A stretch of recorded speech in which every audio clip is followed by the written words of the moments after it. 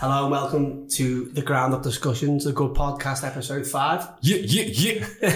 With Royal Flux Designs and Les Redway. Come on. All good, we're good today. Listen, I'm not even going to lie to you listeners. I am very, very tired today. Can't even lie. I've had 3-4 hours sleep, but I don't even know how I'm still running, but you know what I mean? We move. I'm a bit more London today on this podcast as well, because I'm joined with a very, very, very special guest. But what we like to do is we like to see how it is. So I'm going to ask you, John, how has your week been? Good, mate. It's been very, very good. I've enjoyed it a lot. We've had you into the office now full time, haven't we? Yes. So that's been a big help to me. Just, obviously at the minute, it's a bit crazy what's going on outside still. So it's been good. I was going to ask you, you've stolen my question there, you put it on me. So but I was going to say to you, now that you're obviously, you had your office from home and you were working in and out of coffee shops and things like that, doing photography editing and stuff. Now you're in here with me in our office. How you found it? How's the week been? Has it been different? Do you know what? Yeah, having like an actual space to do work is good, especially for someone like myself. Yeah. Because working literally in coffee shops, it's alright, it's cool. You're not fixed to anything, but it's hard to distinguish work and home. Do you know what I mean? Because when you're working at home, do you know what I mean? You don't feel like you can chill. Do you know what I mean? So having this space, I'm able to switch off once I've done what I needed to do within that day. And it helps someone like me with dyslexia, you know what I mean? So it's obviously you get absolutely wired off your tits in coffee shops, don't you? Because you're just drinking coffee. Not like me. I drink either green tea. If it's not green tea, look, listen, I'll bust you on a little secret. I drink hot water, man. That's why my skin's flawless more time. Yeah, he does. I've seen him do it. I thought it was a bust up a trial off first, but now he does. He drinks it. So fair play to you there. So, but the week's been very good actually. I've been organised. I've been able to write down things on the to-do list board as I'm looking at it right now. It's been a godsend, hasn't it? Yeah, it has been good. I've been able to post and just go through all the things that I plan to do in a week. Yeah.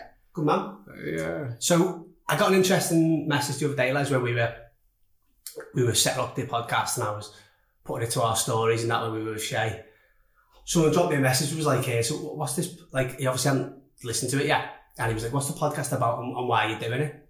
And I thought, that's a good question. Maybe we haven't properly touched up on that. So I thought I was going to give you a little, brief answer to that question. Basically, obviously, I replied to the guy, but anyone who's sort of listened to this for the first time.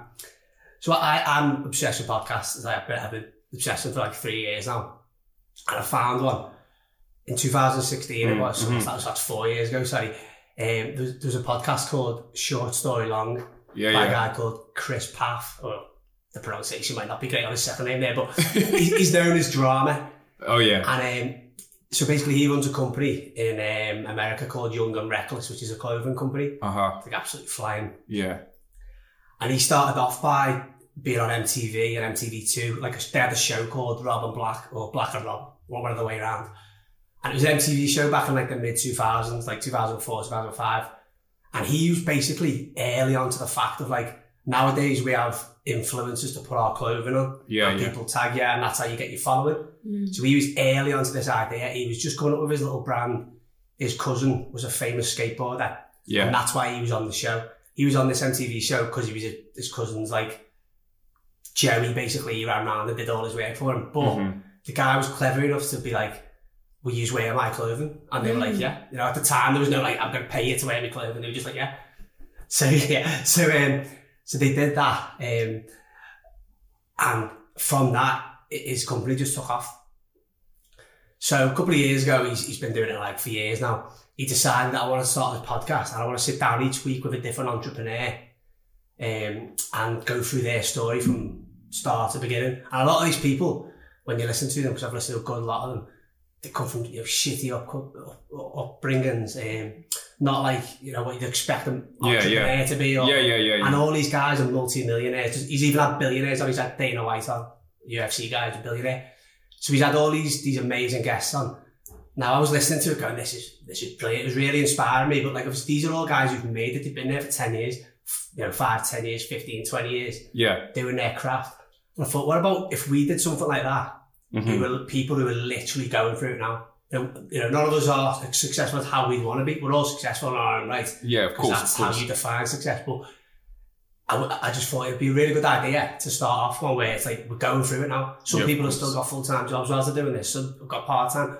Some are on their own. No, of course, documenting the come-up is important. Definitely. To answer that question, that's what this podcast is about. We're doing that without the £1 million in the bank just yet. Yeah. That's where we're getting. That's where we're going to get. It's like we're manifesting our ideas and making it 100%. Known. Do you know what I mean? In motion. So I wanted to start this podcast and be like, I love doing drawings, but I haven't got the confidence. Just go on, make an Instagram account, put them online, start trying to sell them. I think I'm trying to push people to do that. No, of course. So to answer that question to the guy who sent me the DM, I already answered your question, but to people who maybe just be listening to that, that's where the idea came from.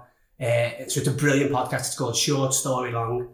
So I'd advise going to listen to that. Short Story Long, yeah. I even checked that myself. It's one we were listening to before that. Okay, yeah, sick.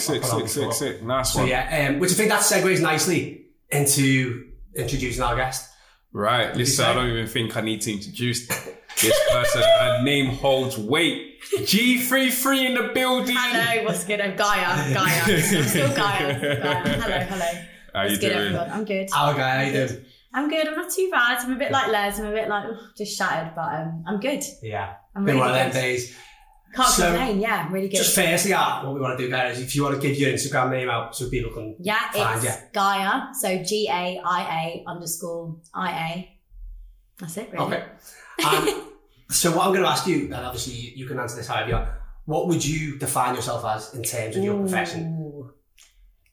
You know what? I struggle with this question because I don't think. I like to do so many different things, and I've always had this thing about like pigeonholing myself. Like, I went to drama school, so a lot of people know me as an actress, and obviously now I've started DJing. A lot of people know me as a DJ. Right. I work in a bar. People know me as a barmaid. I do community work. People know me as a community worker. Like, do you know what I mean? So I think at the moment, the way things are going, I'm trying to cement myself more as a DJ. Okay. So yeah, obviously I'm still an actor. That will never leave me. No. I went to drama school. I did really well. I have an agent, and I enjoy it. But right now, like the DJing thing is just your passion. Yeah. That's fine. It's and it's the same kind of like. It's not that I struggle with the acting because it's the same kind of elements of kind of like performance based. I still get that same thrill. Do you know what I mean? It's kind of it's very similar. I get the same kind of thrill. Live acting. Audience, it's a live audience, and you're in entertainment. You basically control a room, and I think there's something really special about that. Yeah, with music especially, like there's we were just talking about it earlier. There's no feeling when you're playing a song and people are feeling it and they know it back. Like music makes me so happy, and then the fact that it sounds so cheesy, but like it does. But like music spreads joy, and as a DJ, that's your job. And obviously, it's about finding that balance between crowd consciousness. What do people want to hear? But also, you need to play what you want as well. You are the DJ. You need to put your stamp on it. So I think I'm definitely going through that now about just finding that balance because, sometimes when you're getting booked certain events, there's, it's just common sense. I wouldn't play, certain stuff. Britney Spears. Do you know what I mean? Exactly. Like I just wouldn't. But hit me, baby. Yeah, imagine. No. No, but there's that Unknown T Toxic edit. Have you heard it? Well, I think so. I think there's a number of them, isn't it? It's so good. You've got an answer there for that.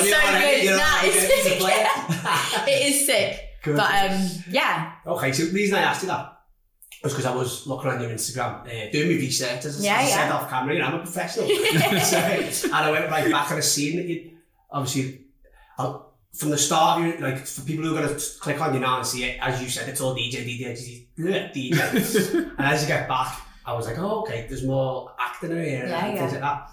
So I just want to go right back. Yeah. And talk about like school days, basically. If you want to tell us a little bit of your past, basically. School days. What happened in school, what inspired you, this, that and the other. I was really naughty in school. I wouldn't believe that, I was horrendous. No way. I was naughty.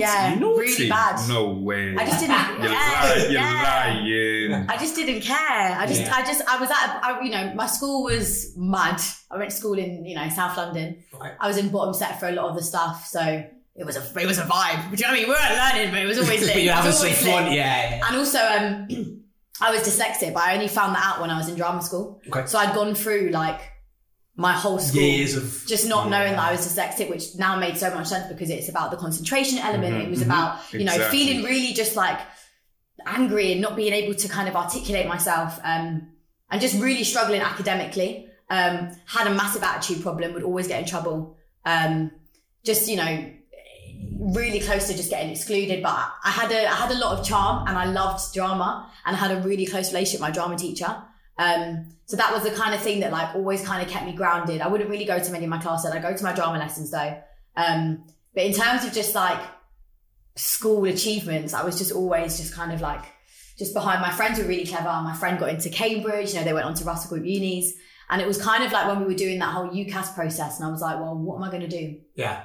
I don't know what I can do. Mm-hmm. And then it was only then I kind of really heard that drama school could be like an option. Yeah. But even then, you know, there wasn't a lot of guidance to kind of, you know, get me into that process, because I was like, how does it work? I didn't realize you have to do auditions, and not only just one audition, you've got to do rounds of auditions. You've also got to pay for them, which is, you know, extremely problematic. And now in London, it's even more. Yeah, and now that I've come out the other side, you know, it's and I, you know, I've gone through it, and I've come out the other end by the skin of my teeth, because again, drama school's another jungle. Yeah. But you know, it's a classist industry. You have to pay just to be able to show, you know, have the privilege to show these people what you can do. Yeah. You've got to pay. Mm-hmm. And obviously, if you're applying to schools in Manchester, Leeds, Liverpool, it's the train, it's the hotel. Like it adds up. Yeah, for real. So you know, there wasn't really anyone to guide me until this teacher at my college. She put me in contact with an ex-student who went to RADA. And I remember she was like, oh yeah, he's going to come in and tell you all about drama school. I was thinking, I don't need some Don from RADA coming and telling me what's what. And I remember I wasn't even going to come in that day. And she messaged me like, no, you have to come in. And he came, and we just got on really well. And he kind of became my like Mr. Miyagi. Oh, and I did my monologues to him. I remember I was 16, and he was like, I'll help you like get into drama school, but you have to finish your coursework. And I did my coursework in that day. And my teacher was like, we've never seen Guy like this. I was on it. And then I shadowed him. He used to take me to the theatre. He became like a really, really close friend and mentor, someone that I massively respected.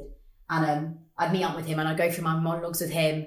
And it was kind of like that idea where it was like, he didn't have to do that. Yeah. Do you know what I mean? He owed me nothing. He's come in and saw something in me. Yeah. And that held a lot of weight, because I didn't have the best relationship with a lot of teachers, only just like, you know, that one that kind of put me on. So it kind of just started from there, and then, got into drama school, and that was another jungle. And now I've come out the other end, and probably will never act again in my life, but it is what it is. It did teach me a lot. Tell your agent that.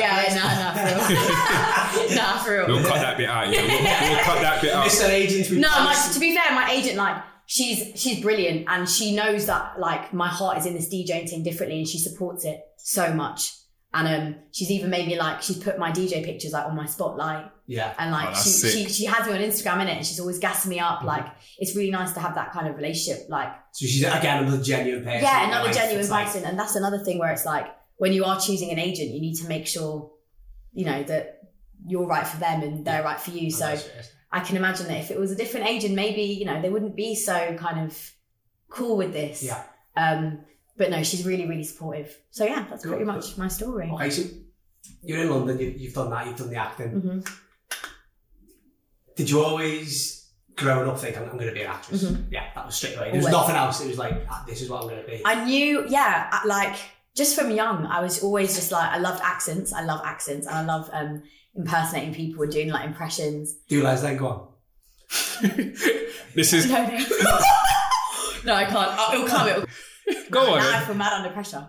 I'm waiting. Okay. Guy, G33, you know. G33, you know. Okay, I was lit. Do you know what, you lot? I ain't really slept that much, but we're good. The vibes are good, and we're good. We're back. I feel like I'm with two letters right now. That's crazy. You know what? I'd give you 6 out of 10 for effort. Thank you know what I mean? You know what I mean? If you don't get a job off the back of that, Yeah, right, okay, so Tell me. You did that. One thing I did notice, I'm going to put it in here now before I forget, on your Instagram there was a relationship with the BAFTAs. Yeah. Is that right? Yeah. Do you want to talk about that a little bit? Yeah, so every year they pick one drama school student to basically sponsor.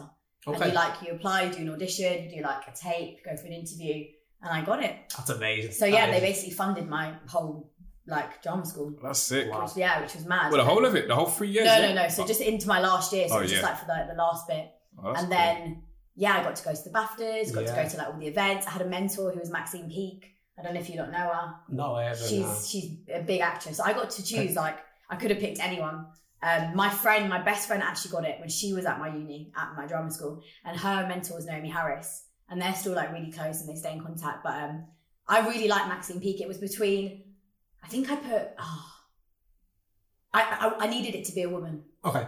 I needed it to be a woman, and I needed it to be someone that I know, like kind of could visualize sitting down with them and just being able to chat to them. That's a conversation, hold the conversation with them. And Maxine Peake, she's very active, she's very like politically and socially engaged, does a lot. She's like unapologetically working class, like she's come from nothing. Mm-hmm. She's kind of like hustled her way like through the industry and like gives back, and she's a very like active member of the industry. Yeah. And I just thought she's someone that I could just sit down and have a proper like chat with. I think she's self in her a little bit as well, kind of. Yeah, she's sick. She's just like a normal person, and she was great. And I think I can't remember who else I put down. I think I put Michaela Cole. I think I put Phoebe Waller-Bridge and what's her face? Oh, Killing Eve. What's her name? Oh God, this is really embarrassing. I don't know it. Killing Eve. What's her name? Jodie Comer. Okay. Scouser. I've not watched. Yeah, she is. Yeah, I've not watched it. But that was that, and yeah, I mean, it's been great. Amazing. They've helped me a lot. So what BAFTAs did you go to? Is that of interest? I went to a couple. I went to like the big ones. Show off, eh? I went to like the big ones, which was just mad.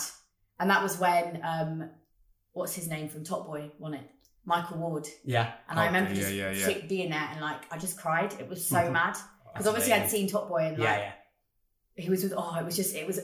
This is something that I've like read about. Yeah, this is something that like it was so weird. We're talking about manifestation. Yeah. I remember I put on my post like when I was 17, like I'm going to the BAFTAs one day, watch. And I found the same post the other I found it and I was just like, that's mad.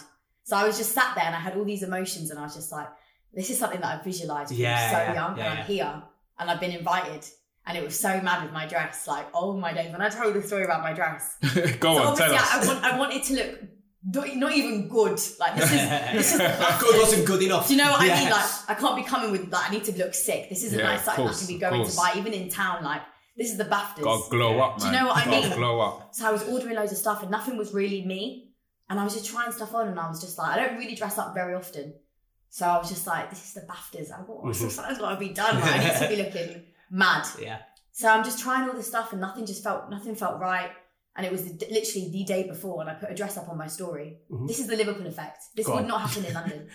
I'm telling you from now, it would not happen. I put this dress up on my story and I was like, I love this dress. Does anybody know where I can buy it or what? Oh, the girls would have knew that. And this boy that I know from Liverpool messaged me and he's a designer. He said, I'll make it for you. Oh, really? Yeah. That's amazing. Really? And I was like, obviously I'll pay you. And he's kind of a friend of mine and he was just like, no. He was like, I don't want to get paid. You don't go to the BAFTAs. You'd be wearing my dress to the BAFTAs. Yeah, like, that's true. He was like, I'll make it for you. And I was like, oh, that's amazing, isn't it? So he did it in less than like 24 hours. He made this dress. And obviously when he came to mine, I was half crapping myself because I was like, imagine if I don't like it. That's why I kind of wish I'd paid. Do you know what I mean? Because then it'd be more like a service. Yeah, true, yeah. So he came. They felt like you had to wear it. Exactly. Yeah. But he came and it had like this like silk line and oh my goodness, it was so nice. Yeah. And he just looked at me and he was like, oh my God, girl. He was like, are you messing? Are you messing? You look unreal, queen. and I wore his dress to the BAFTAs and it was brilliant. People were asking me like, where's your dress from? Yeah. And I could say like Ethan Leyland, he's a Liverpool-based designer. That's brilliant. And I just thought that was sick. And he'd made it in 24 hours. It was perfect. And it was just literally exactly what I wanted. And it just felt like there was just like, there's always going to be that connection. Like even if I go back down to London, I just feel like the ties here are so strong. So it was nice to like be able to wear, like, especially represent Liverpool in that way. There's some talented people in the city.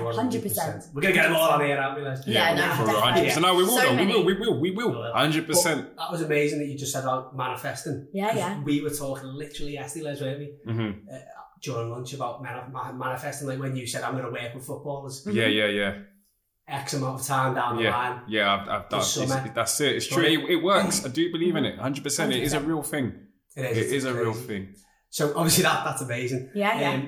At the time, so what we're trying to get to now is you've done your acting. What made you think I want to sort of do something else then, or was it just is that the way you just programmed? You always want to do this one. Try that. I've always had my fingers in lots of different pies. Yeah. I've always done loads of different stuff. I have an event with so I have an event with my best friend in London and it's like a community creative event and we help like young people from my area like kind of express themselves musically. Like we put on these little events. We kind of like, especially in our area, there's not a lot of places that young people especially can kind of go. There's not really any more youth clubs anymore. So we kind of set up this event. We've been doing it for a couple of years and it really took off. And then over lockdown, we did a collaboration with ITV. Okay. So we teamed up with The Voice and we were able to kind of recommend and, you know, put people from our area, through to, like, it was sick. Really need it. Yeah. So I really enjoy doing that. And obviously doing like stuff like community work. You just feel good, don't you? Yeah. It's really important to me. I agree with that. And yeah, I've never really just seen myself as one like dimension, like an actor. No, it's true. Do you know? And I just think, I don't know. And I think as well, like the way I am, acting to me is quite, you know, it is ego based. I'm a people's person. I want to do more than just act. So I think everything has kind of happened naturally. Mm-hmm. And then with the DJing thing, it only happened like last year because I love music. Yeah. And with me, I love so many different types of music. Mm-hmm. If I was to leave my iPhone on shuffle, it'd be a madness. Some question. It'd go from like trap to like Lana Del Rey to like The Smiths to exactly like Vibes Cartel. Like it's do you know what I mean? It's a madness. Sinatra popping in. Do you know what I mean? Like it'd be everything. Yeah. And I've always kind of like said I wanted to DJ, and then I have a few friends that like DJ, and I just got interested in it, and then my friends got me a DJ course for my birthday, which is like a day course. And then since then, I just... Swear down, is that how you got into it, yeah? They literally got me this course and it was sick. And I'm still in contact with the guy that I did it with. And yeah, after that, I was just like, yeah, I'm on this. And I bought a controller like the month after. I saved up, I bought a controller and I was like, I really like it.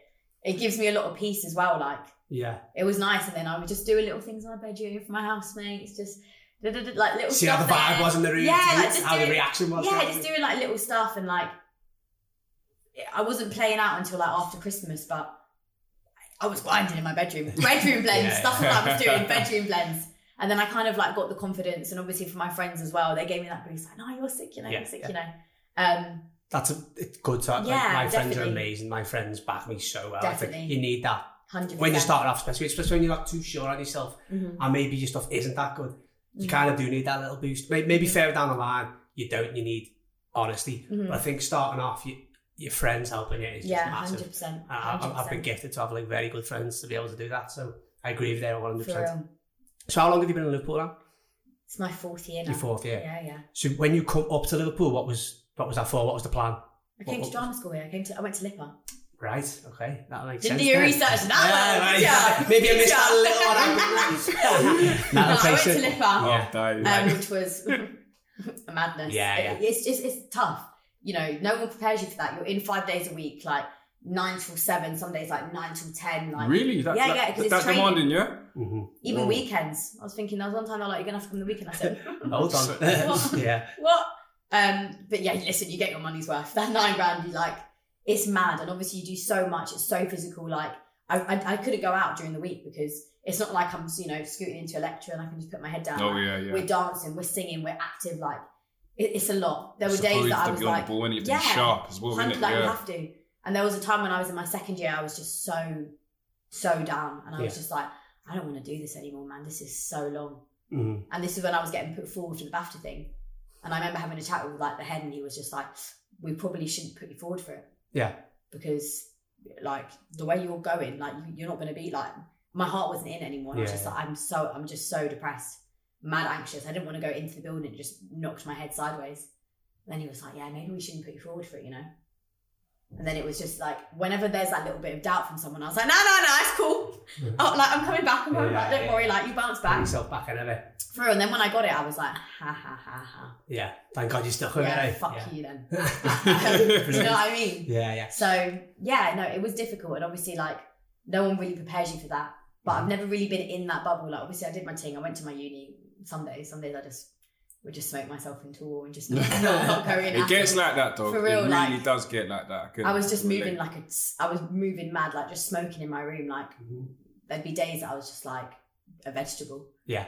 But I needed those days. at the time, and obviously I've come out at the other end now. I was just saying, do you still get days like that then? Yeah. But especially like during lockdown, like what I've noticed is that like when I'm not busy is when I'm at my most anxious. Okay. I have to be busy. I'd rather overwork myself and feel sick from exhaustion than do nothing. I'm not the kind of person that could stay in bed all day. That makes me feel sick. Mm-hmm. I'm not a homebody. You'll never catch me at home. Ever. Ever. You're so always active. on the road. I know that. It's like active. I think that's just come from like, especially like growing up in Brixton, like I never used to want to go home. Yeah. Like we used to chill in the So much streets. to do. We used to chill out like literally outside a chicken and chip shop. Yeah. I would come home when it'd be dark, and that'd be the motive. I think I just got used to that from early. You just hang outside school. Well, at least you're channeling it in the right way as well, because some people do that with no that kind of direction on where they're going. So the fact that you've actually learned that, all right, I'm always out, but let me be productive with my time, it's actually quite dope. So that's cool. But you do need to rest. It is like, course. do you know what I mean? Like even for you now, like you haven't slept, like you need to take time. No, like for real. you do need to take time for yourself. And even if it's something as simple as like, you know, you haven't replied to someone. Like I always think like you don't owe people shit. If I don't reply to your message, you know what I mean? Like it's true. Everyone's on their own clock. Everyone's really busy. Like having that kind of like reflection and even that kind of, what's the word I'm looking for? Discipline to notice it within yourself and be like, wow, today I need to rest, you know? Yeah. Because my guy's messaging me, come here, or let's do that. And it takes... No, I'm glad you're saying that, actually. And seeing as we're having this podcast, obviously we're speaking to the people and stuff. Yeah, I might as well just chip in as well. You don't always have to be busy. Do you know what I mean? Like, obviously, I know you said just a minute ago, you know, you have to be busy. But no, that it's an important message that you're putting out there. It's good to take time and rest, because you see these gurus sometimes on Instagram say, grind 24/7, B, keep shining. You got to work 24/7. You can't do that because no one is on 24/7. Do you know what I mean? So Instagram's keep it real. Madness. Like, remember that you only post what you want people to see. Exactly. Do you know what I mean? That's why I asked you about like, do you still have the bad days? Because it's like we need to be real here. Not 100%. everything's going to be on top of the mountain. Sometimes you got to go down. You've got to have these things. Definitely, and also it's as well, okay like, to do that. It's absolutely fine to have a day where you're just like defo. And it also like, you know, I always see these posts about talking about mental health and, you know, let's erase the stigma. And it's like, there were days where I was like, well, everybody knows me as this. This is probably why I didn't want to go into uni, because I'm a big character. Yeah. So the days where I wasn't feeling myself, I felt very scrutinised. Like, you know, what's the guy? Is she okay? I'd rather just remove myself completely. Do you know what I mean? And it's like, these things about, you know, like, speak about your mental health, be open. What about, I'm not ready to speak about a time that I didn't, like, I felt awful. Yeah. Do you know what I mean? Not that I was, maybe I was embarrassed. Because I am this person, but I also can be that person. And because where I'm so high normally, my lows hit me lower. That's it. What goes up must come down. Yeah, no, do you know what I mean? And I've done it all. I've been in therapy since I was 14 years old. Oh, especially in school. Yeah. Where I was so naughty. I saw a therapist in school. I saw a therapist out of school. I've done a lot. And then when I was in uni, I made the decision, you know, with my family as well to go on medication. And that was a really hard thing for me to decide. So can I ask you a question there? I've never spoken about this really, you know. Okay, we're getting this is mad. Yeah, I know. People don't know about this. Mad. You know what? That's a good thing. But you have made me feel comfortable to speak about it. Good. Cool. Thank you very much. So, you know, you're talking about that and stuff, yeah? So, like, I want to ask your experience, because I'm sure we probably weren't expecting to talk about this, but... How did you kind of feel? Did you have an ability to feel? Because I had something similar as well. Like in my time growing up, I don't mean to bring it all on me or steal the show, but like obviously I have moments where, especially during the winter period, the SAD is called SAD, isn't it? I don't know. I forgot the acronym. Seasonal affective disorder. Yeah. And so I was gonna, for example, go to the doctors and ask for like the pill and stuff, like just to try and neutralize my moods and stuff. But my grandma says if you do that, you won't be able to feel anything, and that kind of deterred me. Obviously, if you do need to kind of, obviously, I'm not a medical expert stuff. If you do need to go and, you know, I don't know how to kind of put this. What do you mean it wasn't for you? Yeah, it wasn't for me, but I just want to ask your experience. So you've been someone that has taken the pill and stuff, and I think you're right. And also, what's interesting about that is like it just manifests differently. And your low moods and, you know, your depression or your seasonal affective disorder will always be different to someone else's. Do you know what I mean? Like there's not one like unifying mode of depression. It will manifest differently in everyone. Just because I'm out having a drink, you know, I could still be depressed. Yeah. You know, there's this kind of like caricature, kind of like cartoon-like image of what depression does look like, you know, and how people with depression act. But for me, I didn't want to be dependent on it was really scary to me. And I smoke quite a lot. Yeah. So I was like, and I like drinking as well. And it was just all these things, and it'd been spoken about from young, if I wanted to go on it, and I'd always been like, no. My mum as well was just like, absolutely not. Yeah. Because then it's scary, like what you're saying, like you can become dependent on it. But at this point, I had no choice. I was not well. Oh. I was desperate. I didn't want to feel like this anymore. And my friends didn't recognise me. Like I was in a really, really bad way. So at that point, I was just like, yeah, go on then. I was really desperate. I'll try anything. And it took a while. And it was having the conversation with the doctor where it's just like, this is so mad. You don't even know me. And you know what I mean? And we're having this conversation that's so personal. Yeah. And I went on it, and I didn't go into uni for a while. I was out for quite a while.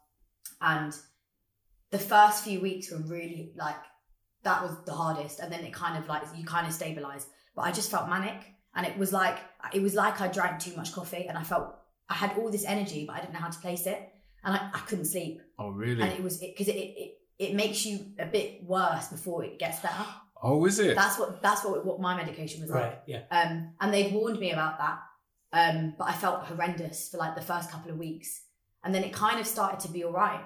And obviously the most important thing about it is that you can't just do it like on a singular thing. You've got to coincide it with therapy, with exercise, with everything. If you can't just have the idea that if you just take the medication, you're going to be good. You've got to partner it with everything else. Oh, really? With routine, with therapy. So I was doing all of these things, and it was like, I really wanted to get better. And I think that was a struggle. Yeah, of course. You didn't want to be this person. This is not who I am. And I remember saying to my friends, I was like, this is not me. I'm so embarrassed. And I felt like I couldn't even talk to them. I was just like, this is so mad that this is even happening to me. Like, this is crazy. So I just kept plodding. And then eventually it came out all right, and I did feel a difference with the medication. But it wasn't just solely the medication, it was everything else. A lot of factors too. And then I remember I switched my dosage to something higher, and I became fine. And then after like a couple of months, maybe like must have been like over a year. Was it? Yeah. So it must have been over half a year. I was just like, I don't think I need this anymore. Good. And I just stopped taking it. And I felt fine. Listen, well done. I'm proper happy for that. Thanks. You know what? Let me clap. 2 seconds. Yeah. No, you know what? Honestly, I'm not even being condescending whatsoever. No, that touches me, and I love that. And I'm sure this is going to help a lot of people listening as well. Yeah. 100%. But then also because if you know me as well, and like you said, like if you go on my Instagram, you just like, you don't know so this about people. Like I've met you for 20 minutes. Do you know what I mean? I'm always up, and I'm always trying to be that person that gives, people energy, and I want to sometimes that takes people. Out of you, doesn't it? 100%. Trying to give everyone that energy, it can take it out of you. Like they always say, look after your strong friend. Don't they? Yeah, exactly. It's true. It's the one that's It's true. It's the one that's smiling. It's the person that's upset. Yeah. You're not saying you shouldn't check on them, but they're more time probably to deal with it. It's fine. Yeah, it's the person that doesn't show weakness and stuff. That's the ones that we need to be checking up on. But no, that's dope, and thanks for sharing that. Thank you for sharing that. No, 100%, because I'm sure that's going to help people, and that's something that is real close to my heart. In fact, because I'm actually a similar character. Again, I don't mean to bring it all back on me, but no, I have to, because do you know where it is though? Yeah, because I'm a motor mouth. If I get started, then I won't stop. No, but it's one of them things there where like mental health is very important to me, and I try and maintain it and stuff. And I have my periods where I have my moments where I can be very happy and over the top, and then there's moments where I'm just really feeling shit, but because people know me for being that smiley guy, it's just hard to kind of come out and say, listen, I'm struggling, man. This is difficult. Do you know what I mean? So it's hard. That initial conversation where you're like, I'm actually not good, 100%. People are so shocked, aren't they, as well, to see hold on, usually well, this is it. We're also in a culture where if you see someone, it's like, oh, you're okay. The response, you don't, when you're asking someone, are you okay? You're not generally asking, are you okay? You're just asking for formality. Yeah. And then, so the response back would be like, yeah, I'm okay. Because if it's so drummed into us. If someone was to say, or if I was to say, are you right, guy? And you'd be like, yeah, I'm cool. But if you was to turn around and say, yeah, you're right. You'd be like, no, I'm not. I'm fucking pissed off. I'd be like, oh, she's moody. Do you get where I'm coming from? So you don't, when people ask that question, they're not asking seriously. They're just asking for a formality it's a very kind of British thing to do. It is a British thing. I didn't even want to say it like that. I didn't want to generalise or put anyone in the box. But no, it's that real, 100%. So yeah, no, thanks, man. Thanks for doing it. And I'm sure that even just that point there alone will make us kind of, think different about how we approach them. Do you know what I mean? But yeah, no, big up yourself, man. You're done. I'm spudding. You've just... Listen, I'm not. I still, that's what I mean. Like, just because I'm off it, I still have there's still days where I feel shit and I feel down, but it's just taking time. Like, and I feel like with that time is the bit, like the ability to be able to manage it. So now when I get into these moods, I know what works for me. And I know, and I'm not going to lie, it's the DJing. Yeah, the creativity. I will put my, especially in lockdown, like, what you're saying about your friends, like my friends are they're my vice. Yeah. I love them. Yeah, I've lived with my friends for the last couple of years. Like they're my everything. They're my family. Yeah, family. So obviously lockdown was just mad and we all like separated, and the music, the ability, like when I'm feeling down, yesterday I just felt a little bit all over the shop. I just felt like I'd had too many coffees. I was like, I literally just sat in my house, put my decks on, put my headphones in. And it's one of them things where it's like headphones in, world out. And I'm just like, it makes you feel so much better. Yeah. It's like, I don't exercise. Mm-hmm. I can't do it. Can't do it. You can't do it. You'll never see me in a gym, ever. Seeing you on the decks, you don't need to. Yeah, fam. It's a workout. I know. You see the energy. You see the energy. It's a workout. But it's like, on there. For real. But like the gym, it's just not for me. Exercise is not for me. Yeah.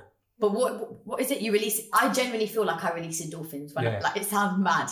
I bet you scientifically do. I think that's not mad because I'm sure you get a sweat on when you DJ. So down. Like it's mad. It's actually mad. No, but the music as well is different. Like obviously you're listening to different genres, different types of music, so it's hitting differently. Do you know what I mean? Certain songs here just know how to unlock. It's nostalgic. Like it will bring you back. It's like a trigger to like memories and smells and people's like music will do that to you. I say this to Les, if you could bottle nostalgia and sell it, it would be worth thousands of pounds, probably millions of pounds. Because you're just chasing that nostalgia. Nostalgia is just incredible. That feeling. Yeah.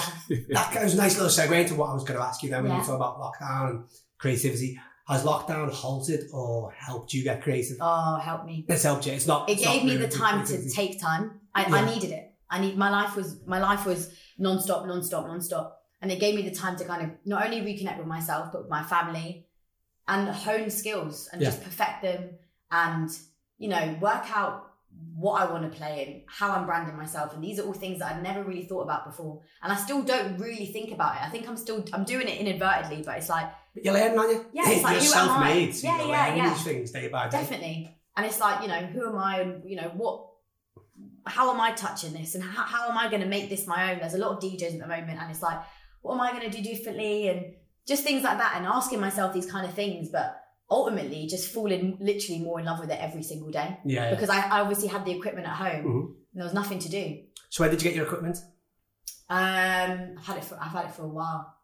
I had a controller like last year, and then literally first week of lockdown I got like the all-in-one like CDJs. So it's like you go from laptop to USB. Right. Oh, so is like, it? Yeah. They're pricey. Thanks, Mafta.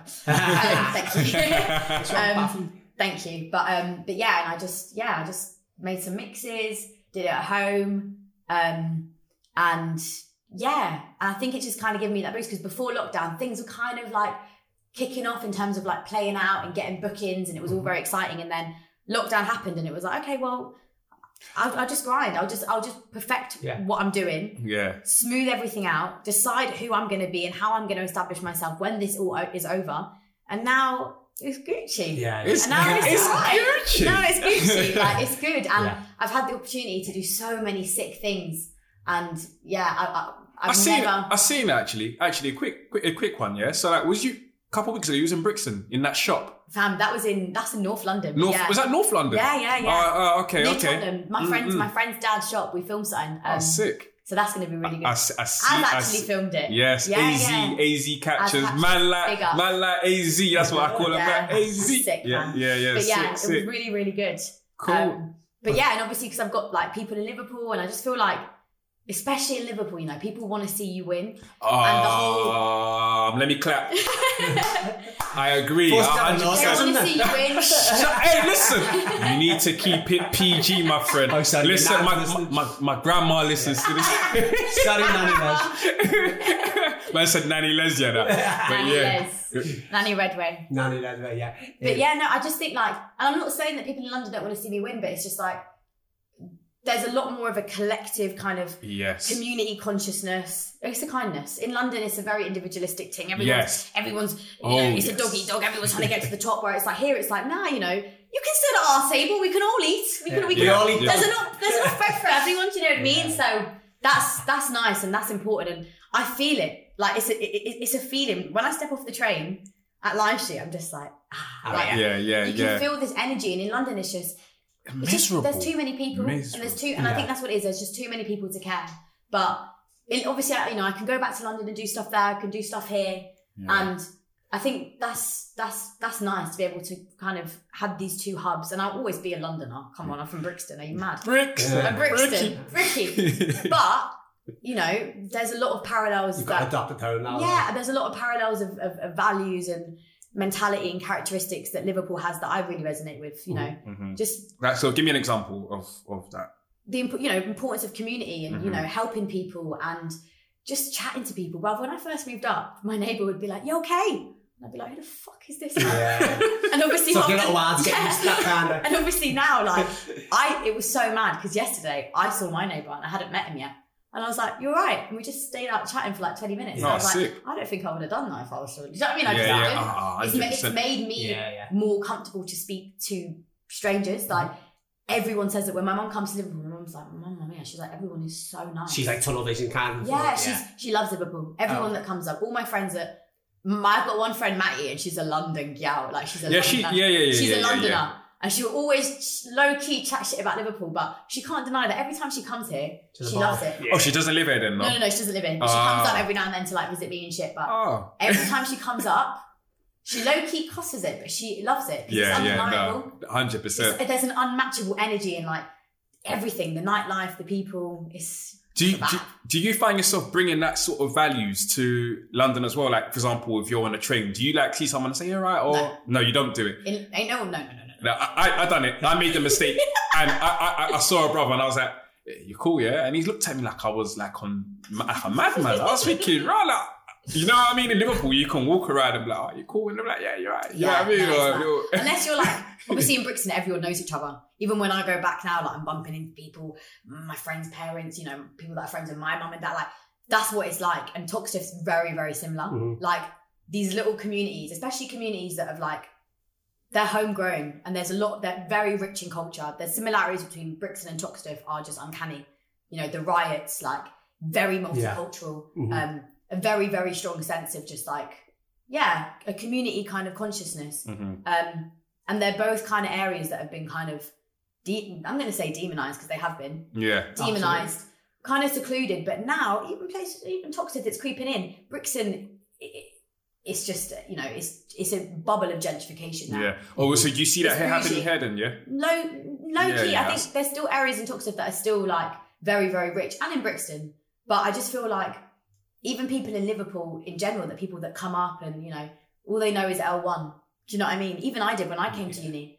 And now I get to, and it's like that, Liverpool's so much bigger than that. Yeah. And especially areas like Toxteth and Brixton. Even here, when I say I'm from Brixton, I get, same with Toxteth, and it's like you just understand that's where like the talent is, the culture is like there's a hub and you can feel it. Like when I'm walking around Toxteth now, like I'm just like this is home. I needed to live there. I feel comfortable. Yeah, I needed to live there. Yeah. Like which was important to me because you know the parallels to Brixton, you know that's important to me as well. And obviously when I go back to Brixton, like that's my home. That's where I grew up, and I'm so thankful that my parents. They weren't born in in London. They made the decision out of everywhere. I was having this conversation with Matty. Yeah. Our parents, her family as well, they're not English. Our parents made this like consecutive decision to be like, now we're going to raise our kids in Brixton. And I think that's sick. Oh, that is sick. Like out of everywhere in London, even in the UK. Like even the UK in general. My mum's Italian. My dad was born in the UK, but he lived in Zambia. He lived in India. Oh. He lived everywhere. So... Man's got about, eh? Yeah, listen, everywhere. Can I ask you a question as well? So you being a DJ, I know you're multifaceted. You don't just do one thing. See, I know you do everything. But I was going to ask, so being a DJ, a woman in the industry, how do you find that? Yeah, man. It's been hard. We have to touch on that. We have to. It's important. It's important. And even just the whole female DJ thing, even using that as a hashtag or a slogan or, a label, it pisses me off. I don't want to be called a female DJ. Yeah, I am a DJ. Why does my, my gender, my sex have to be specified before my profession? And I think, there's been circumstances that I've just felt really overwhelmed, intimidated. This is a male-dominated industry. Mm-hmm. Even Top Boy, so I played at Top Boy last week. Yeah. They've had Hannah on. But that day I was the only girl playing. And, that's daunting. So I was saying to you earlier, these DJs that were there, people like Salus, Stylus, Zeke, Fusion, these are all DJs that I love and I respect. And, some of them have come to be my closest friends. And, I was there and I was like, shit in my pants a little bit because it's daunting. Yeah. And it's the first time a lot of them has ever seen me play. They were coming up and wheeling up my tracks and gassing me up, and that meant a lot. And within that circumstance, I felt really comfortable. Yeah. And I don't think they realise how much that meant to me. Considering experiences that I've had before, I've had experiences where I felt massively sexualized. Yeah. I felt massively uncomfortable. I felt a little bit patronised, you're the DJ. I mean, there's no credibility. And I feel like I've got to prove myself even harder. And when I moved to Liverpool, in London, there's a massive female DJ scene. Okay. I can name you about 15 off the top of my head. Massive. And they all kind of connect and, they conduct workshops and it's very kind of intrinsic. Whereas in Liverpool, I knew Hannah. And I remember I messaged Hannah last year being hi, you're the only other female DJ I really know that's kind of more similar to my genre. A lot of house and techno DJs, but that ain't really my bag. Not quite your thing. So I remember I messaged her and now it's she's one of my best mates and we're setting up this campaign with Culture Deck. So we both did a back-to-back at their event at Kitchen Street a few weeks ago and it went off. It was so good. And everyone was saying there was power watching two women just do that and control the room. So off the back of that, we're starting this content series, this campaign, workshops. Hopefully it's going to become a thing with longevity. We were doing workshops at the Unity for young people for free. Again, that's another thing that's important. The accessibility. DJing is so expensive to get into. Yeah.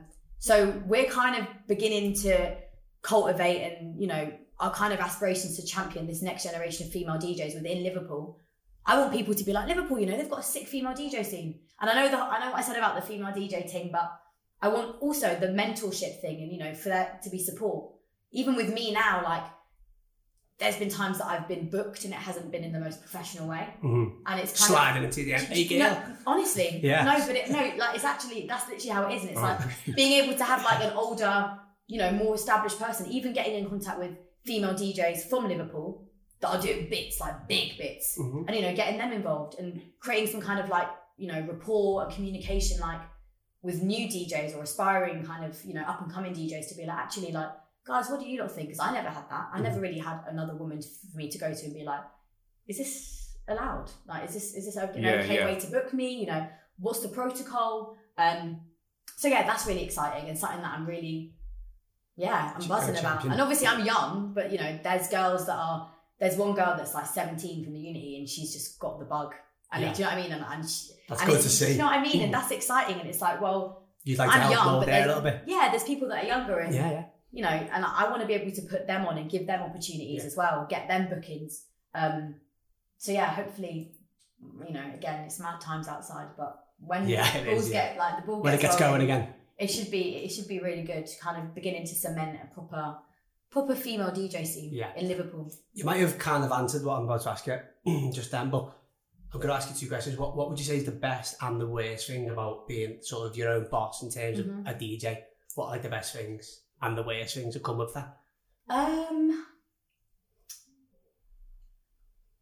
think, do you know what's mad? Even talking about Instagram, a lot of things are literally just done on Insta. So BBC One Extra, I did a Bix BBC One Extra.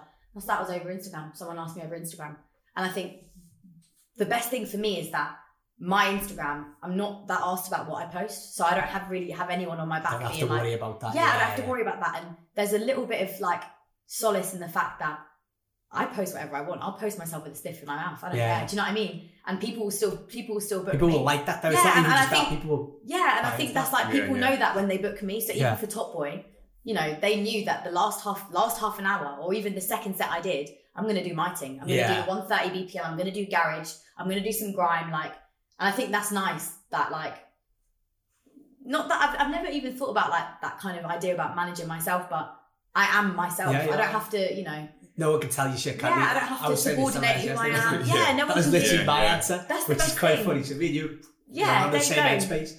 I was like that. There's no one can tell you what to do. Nothing you post is really going to affect how you move in the industry. I mean, obviously, the odd thing that might do. Yeah. But yeah, that's cool. I think that's the best thing, and it's like there's freedom as well. So someone's messaged me asking me to do an event in London, and now I can give that to my friend in London. Do you know what I mean? And I think there's just a lot more freedom. Mm-hmm. I don't know how I'd feel about someone policing me. Even about things, you know, I feel like I have to do that anyway. The worst thing is about, but I'm getting better at it now, but just, you know, certain places that I've played in, I definitely have to change my music taste, even the way I dress. And, you know. But again, that's a learning curve. You learn that every day. I mean, that's amazing, the fact that you can just like pick these things up and learn these things every day. And obviously my mentality at the moment is like where I'm literally just starting. I'm basically just starting out. You know, I am going to have to play places that might not be my bag.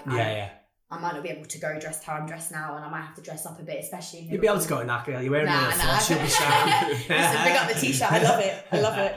I'm going to wear this all the time. But yeah, I think, you know, and also the best thing as well, you know, just to counteract that is like, especially playing in these places that, you know, I wouldn't go as a customer really, but I'm playing in them.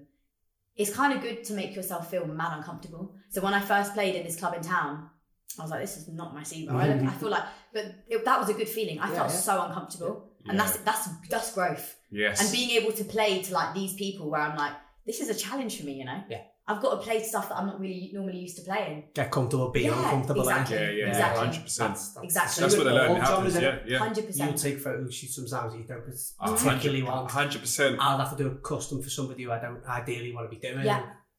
You've got to do that. You've got to do it. I think as an entrepreneur or your own boss, you've got to adapt. You were saying before about how all these things were going for as an off microphone. You were saying that you were going to be going abroad to DJ and stuff like that. Some of the places you were going to, and then all this lockdown come and went to shit. And then it's like being able to adapt is so important as an entrepreneur. Because you don't know when shit's going to happen like this. There could be another one around the corner. Someone might have just think, but the antelope or something else is coming next. So it's like you just don't know how you're going to adapt. You're so dumb. Man said someone ate the antelope. You never know. You just don't know these days. So you just don't know where the next one's coming. But it's being able to, it's being able to adapt to things like that, which I think is so important as a entrepreneur / your own boss, that kind of thing. Do you know what pisses me off? I'm not going to lie, like, I get a lot of messages being like, you're smashing it, like, you're non-stop, like, you're getting so much work, you're doing this. Bro, just because I'm doing that now, for all you know, next week, it could be, for the next couple months, it could be quiet. And also, like, watch yourself. We're different people. Like, everybody is in their own lane. Like, you know, things will come. I was having a conversation with my friend and he was just like, I was talking about a DJ that I really like and I was just like, it's mad how he's not blown because he's sick. And he was like, not everyone's like you know. Like, people, it takes time for people to blow, but it's like, I get a lot of comments being like, you're smashing it. And I'm thinking, it's good for me now, but you don't know, in a couple of months, it could go really, really quiet. And then you could pick up. Do you know what I mean? And I just think, everyone's at their own pace. You can never compare your journey to anyone. I know it's cheesy. It's that cliche, but it's so true. And it's very overrated and people say it all the time, but you cannot compare it. And there's, for me, from what I've noticed about the DJing thing is that a lot of my opportunities are just from people that I know, from people when I was younger, or people that I've met, and it's, you never know who could be bussing you. So just be nice, like, be nice to everyone. It's nice to be nice. It's nice to be nice. It costs nothing. You never know, like, who can bust you. This guy that comes into Kitchen Street, I've been chatting to him a little bit. Now he's got me a job. Do you know what I mean? Like, you just, you never know who could help you. And it's like, obviously I work hard, but a lot of my opportunities have been given to me from people that I've met. But that's people that I know. But that is another skill. It's like knowing how to judge a room. I think I'm quite good at that. I know how to put people together. I think I'm quite good at doing that. It's like, it is knowing how to judge a room and navigating people. That's a skill in itself. And then again, that plays into your hands, as you said, because it comes back with live shows that you've been given. Through the way you are with people, so. But also not even just DJing. Like, I work in a bar. I've worked in bars for years, and it's like, to speak to people as well. That's important, you know. 100%. Having that mentality where it's like, and I love working in a bar. I love it. Which bar do you work in? I work in Kitchen Street. Oh, okay. And it's like people that come in, and now you know the customers, and especially when I was younger, when I was really on the acting team. I got a lot from people that were just coming in. Do you know what I mean? Little mannerisms and So she's picking that up when she's chatting to people, she's throwing in a little line here. And all of these, all walks of life, especially in Kitchen Street, they come in and it's like, that's a sick job. I get to meet so many different people and it humbles you. I like working in a bar. I think it's important as well to kind of like recognise where it's like, oh yeah, you're living, you're doing this, you're doing that. No, bro, I still work in a bar and I love it. And I love it, and I don't care. And I won't change that until I have to, kind of thing. I got asked to do a booking last week and I had a shift at Kitchen Street and it was a good booking and they were like, we'll pay you really well. But Kitchen Street have done a lot for me and they really, really pushed me as a DJ. Yeah. We've had, they've really, really helped me mould, especially like into darker, more alternative sounds, which they know I like. And Yoan was like, I want to hear you play more. Yoan's the owner. He was like, I want to hear you play more of that. Yeah. Why do you feel like you can't play that? Like, stop playing what you think people want to hear. And obviously, like, just play more about, like, this stuff that you're playing now. Why have I never heard it in your sets? And he was like, no, next time you play here, I don't want to hear Toast or Joanna ever again. I want to hear Spears. Do you know what I mean? Like, I don't want to hear none of that. I want to hear this shit. Yeah. And like, they've pushed me and like, they helped me get this thing with size. They got that for me. So I owe them a lot. And I respect them massively. Yeah, so I turned it down and they were like, no, but we'll pay you. I don't care. Yeah. And I did my shift there. Yeah, good on you. And you'll know they'll come again. Yeah, exactly. If you really want to book me, they'll come again. Do you know what I mean? Just talk a little bit. You just nice little name drop there, wasn't it? It was size. If you want to just tell us a little bit about that. Oh yeah. Obviously, anyone from Liverpool knows in town. Well, obviously it's all over the place, but Bold Street size. The owners of Kitchen Street, they basically just put me onto this size thing, and they're basically doing this spotlight DJ kind of week. So each week they spotlight a different DJ, and I did a mix event, interview, like photo shoot, and they came to Kitchen Street, which was nice. So I filmed the mix at Kitchen Street. So they all came, filmed it there, and again that was another opportunity where I could play whatever I wanted. Yeah. So there was no like limitations, no restrictions, and that's kind of rare for me now.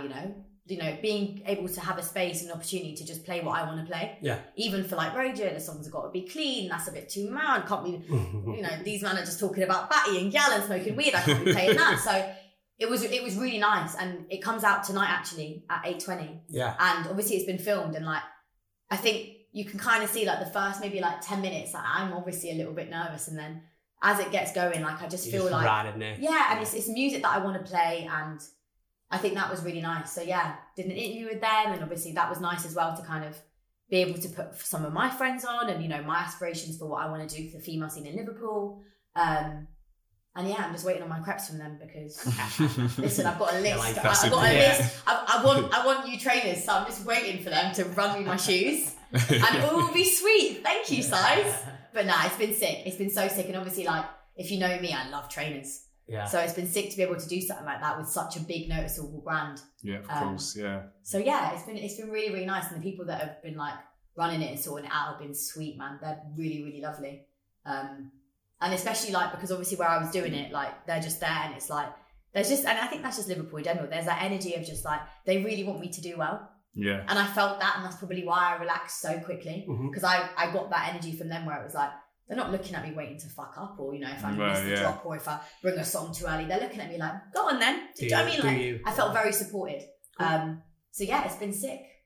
Very sick. So there's been a lot going on, hasn't there, in quite a short space of time. It's good to see. Exactly. It's good to hear about. I like it. Les, I'm gonna rob something that we talked about yesterday. Go on, just in case you forget to ask. Yeah. But we were talking, and obviously we knew we were speaking to you. We were thinking about things we could pass. Obviously it's not an interview, but things we could maybe throw in. Mm-hmm. And Les made a great point. He asked me it, and I kind of went, "Oh, that's a really good question." He said, "Obviously away from the money that you're making with the DJing, what makes you happiest about doing that?" Whoa, that's a dope question. You can't. Did you make it? Did you think of that? Come on, touch it. All credit to him. I just didn't want him to forget to ask. Do you know what it is? I am that tired. I would have forgot. Yeah. Actually, no. I was going to say I can't say this, but I can say this. If you enter the DJing world industry, with the goal and aspirations to be a DJ for the money, you're fucked. Yeah. I didn't start DJing because I wanted to make money. Mm-hmm. The fact that I can make money off it now is a madness to me. Yeah. The fact that I can get paid for doing that, I'd still play for free. Mm-hmm. The fact that I can get paid from doing that is mad. In that case, we'll get her to play free every week for us for the jingle. Yeah, do you know, I will, mate, I will. Because it's just like, I can't believe it. It's like, even now people are like, what are your rates? And I'm thinking, I don't know. Yeah. I don't have like... Isn't that such a hard thing as Such being a hard self-employed, thing. trying to think, what am I meant to charge? And obviously now I've got friends at DJs and I can ask them, but it's like, yeah, making money off DJing is a blessing. And the fact that I can pay my bills with the money that I make off DJing is the maddest thing. I didn't start it to make money. The fact that I can make money is just like, whoa, you just want to pay me for this? Go ahead. It must be all right then. Yeah. So I think, what was the question? Other than the money, bro, what makes you happiest about this?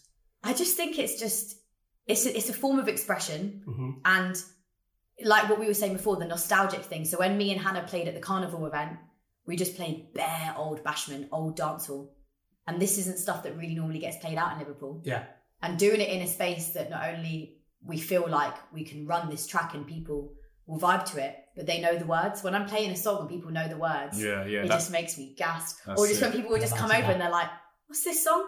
And I'm like, "This is this guy," you know. You're and it's like, like, onto something. Yeah, and it's like there's a connection there instantly. We don't have to chat, but I see you singing along to the song, and I know that you like it, and that's just like, yeah, that's the best feeling. And it's just like watching people dance as well and like have fun, like and having fun because of you, because of what you're playing.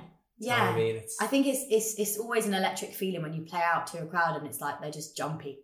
Especially in Liverpool, like you love having a good time, you love having a drink. You can say that. Do you know what I mean? Any opportunity to celebrate. But even to celebrate, like you're not afraid to come over and be like, "You're sick," you know, and it's genuine. It's genuine. No one's too cool for school. Yeah, like everyone just speak to each other. And I've had people come up in Kitchen Street being like, "Your set was bosh, you know."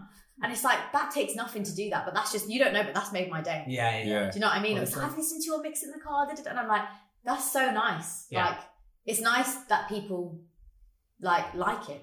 Because that's mad. Looking at your Instagram last night, everyone go look at a lollipop mix, boss. Lollipop mix, yeah. I was enjoying it. Listen, the more random the better. I just love putting just throw stuff. things together. Yeah, exactly. Mad random stuff. But yeah, and I think as well, like, where like, it's been a hindrance, but also a benefit. I don't have a genre, so like I don't have a genre. Whereas like I say a hindrance because then you're specialised and you know that's who you are. You're a house DJ, an R&B DJ. That's your bag. Yeah. Whereas me, I'll play everything because I just like so many different types of music, and I learn off a house DJ. So that the skills that he has in house, I've now transferred to R&B, which is maybe why my mixing sounds a little bit different because I've learned from him. Which is nice. There's nothing wrong with that. Nothing wrong with that whatsoever. So yeah, and I think that's nice as well, where it's like I've had people come to Kitchen Street and I've done like a bashment set, and then I've had people come and I've done a garage set, and it's just like I like to mix it up. You can tailor yourself to the environment you're in as well, isn't it? That's your person. Yeah, you have to. Yeah, that's it. Being versatile, it kind of goes back to that, being versatile, isn't it? This day and age. Like. Especially like I love running songs that people haven't heard in time. Again, that nostalgic hit where we're just like, whoa, I haven't heard this song in ages. Yeah. And that's a nice feeling. Even for me when I'm playing it, like I'll vibe to it. If no one's vibing to my sets, at least I am. I'm just like, whoa. I don't care if no one else does. I am. Exactly. Yeah, the song goes off. Yeah. What would you I'm going to ask you a question that completely changing the subject now, yeah? So just a quick one. What would you say you are like? Would you say you're an introvert or an extrovert? Me? Have you met me? I'm an outrovert, my brother. Oh, okay, all right, cool. Podcast. No. I'm still listening. So what I was going to ask you is just that if do you think being like an entrepreneur, or whatever, I'm not an entrepreneur. I'm still broke. Listen, we're talking about making money. I'm still broke. Okay. All right. I'm trying to do something a little bit different. But do you think that going into business, do you need to have a bit of something about you and your character and stuff?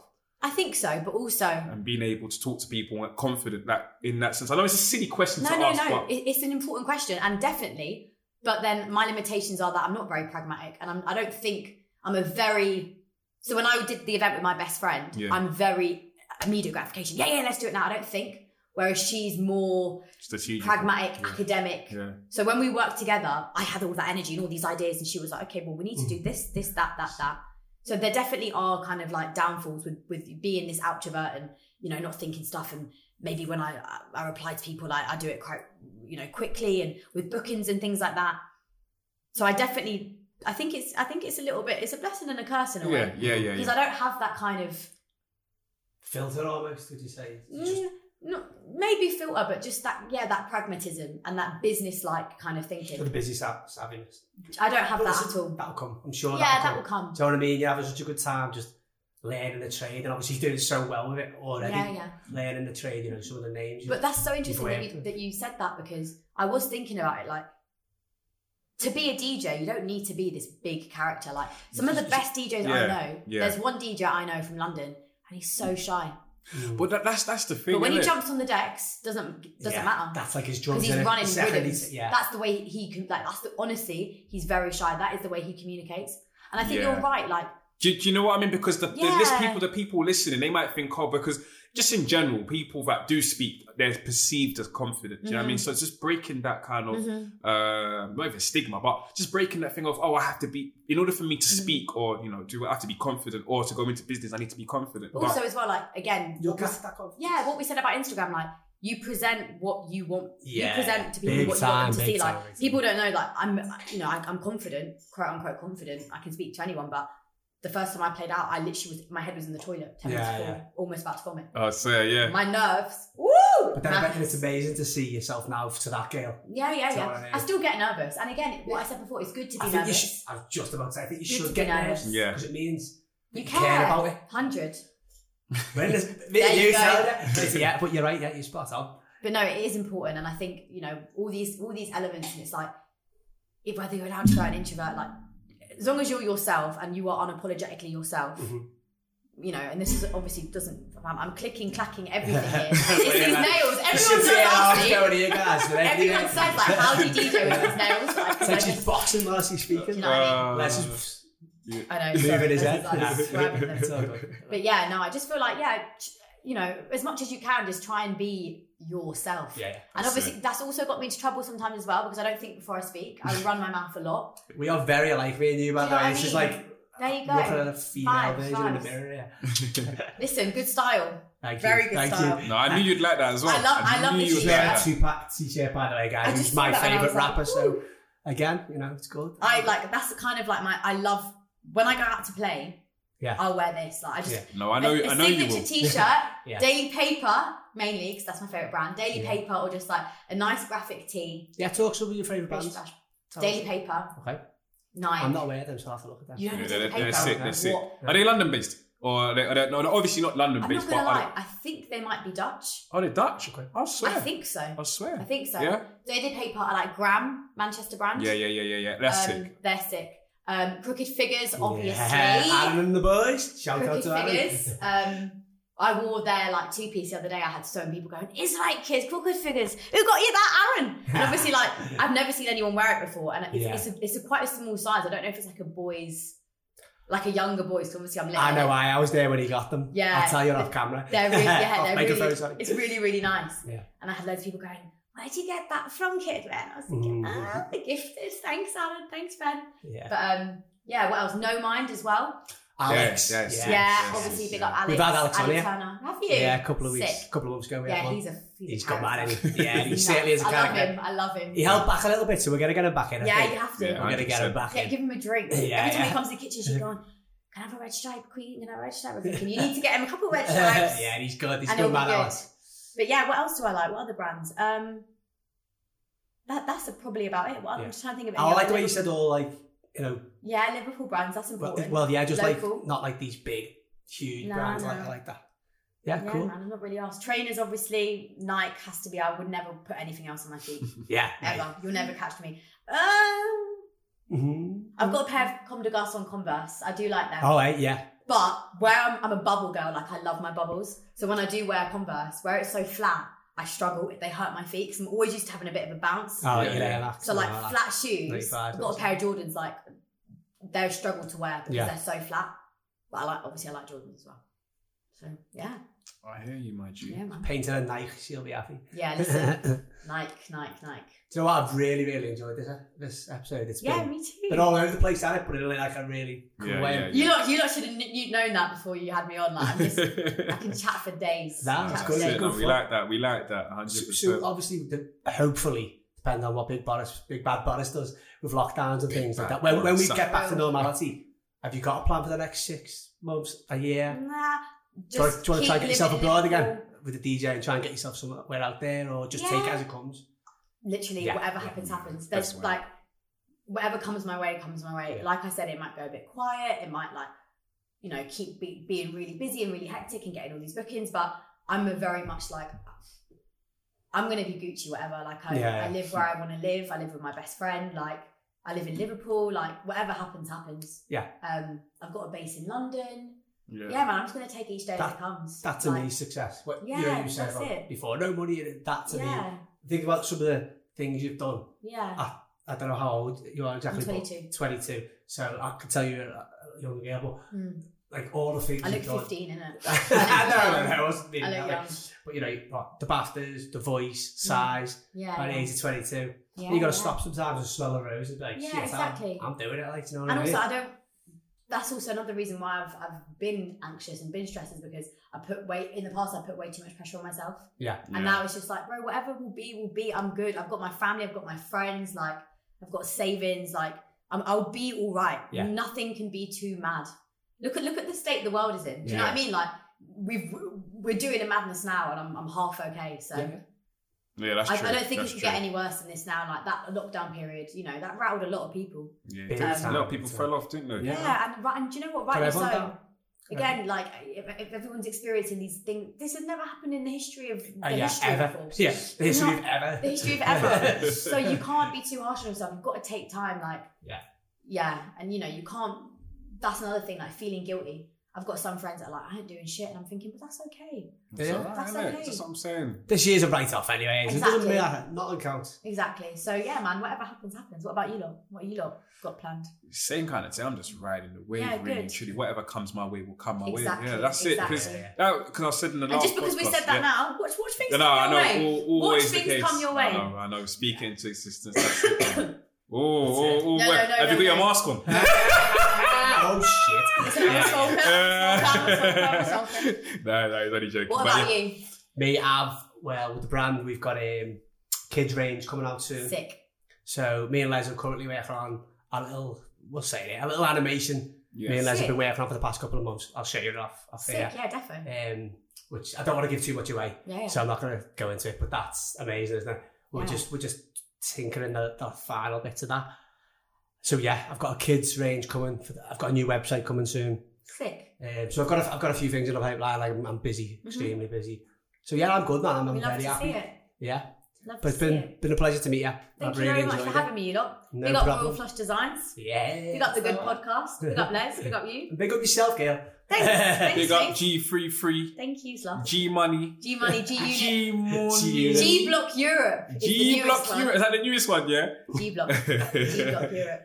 Oh no, that's sick. So that. Well, we've got a fact for the day. Go on, tell us the facts for the day. What is my fact of the day? Yeah, because he came with some full thing last week. But go on, tell us. Oh, no. Have you got one? No, well, I'm going to ask you. Have you got a fact for the day? Yeah, go on. Tell us. Fact? Yeah. Nah, I'm awful with this kind of shit. Right, a fact? Yeah, a fact, like something that you wouldn't actually know. Well, here's one. There's more chance of you getting killed by a vending machine than there is by a great white shark. There's my fact. There you go. That's good to know. See, you can't step to it. I've got these facts for days. What's a fact? Signing out, man. I ain't got one. Yeah. Signing out.